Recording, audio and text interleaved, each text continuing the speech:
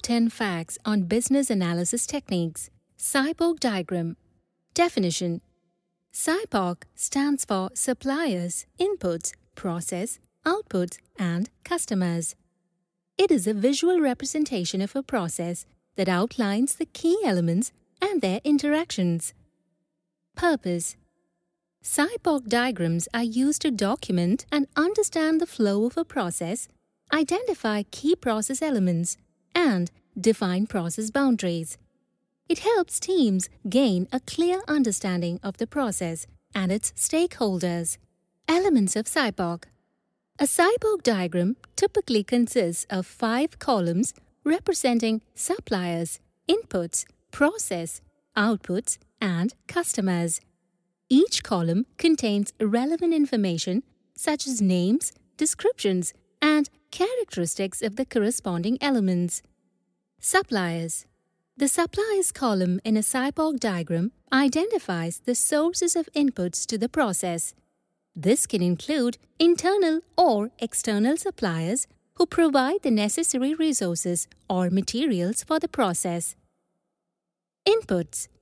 The inputs column lists the materials, data, or information that are used as inputs to the process. This helps identify what is required for the process to function effectively. Process. The process column describes the steps or activities involved in the process. This includes the tasks, responsibilities, and sequence of events that take place in the process. Outputs. The outputs column lists the end results or deliverables of the process. This could be a product, a service, or a specific outcome that is generated by the process. Customers. The customers column identifies the internal or external stakeholders who receive the outputs of the process. This could be other departments within the organization, external customers, or other relevant parties.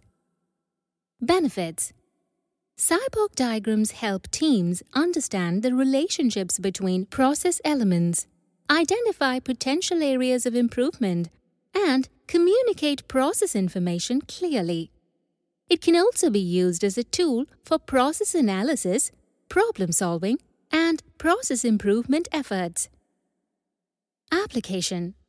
SIPOC diagrams are widely used in various industries such as manufacturing, healthcare, finance, and service sectors to map out processes, analyze process performance, and identify opportunities for process improvement. It is commonly used in Six Sigma, Lean, and process improvement methodologies.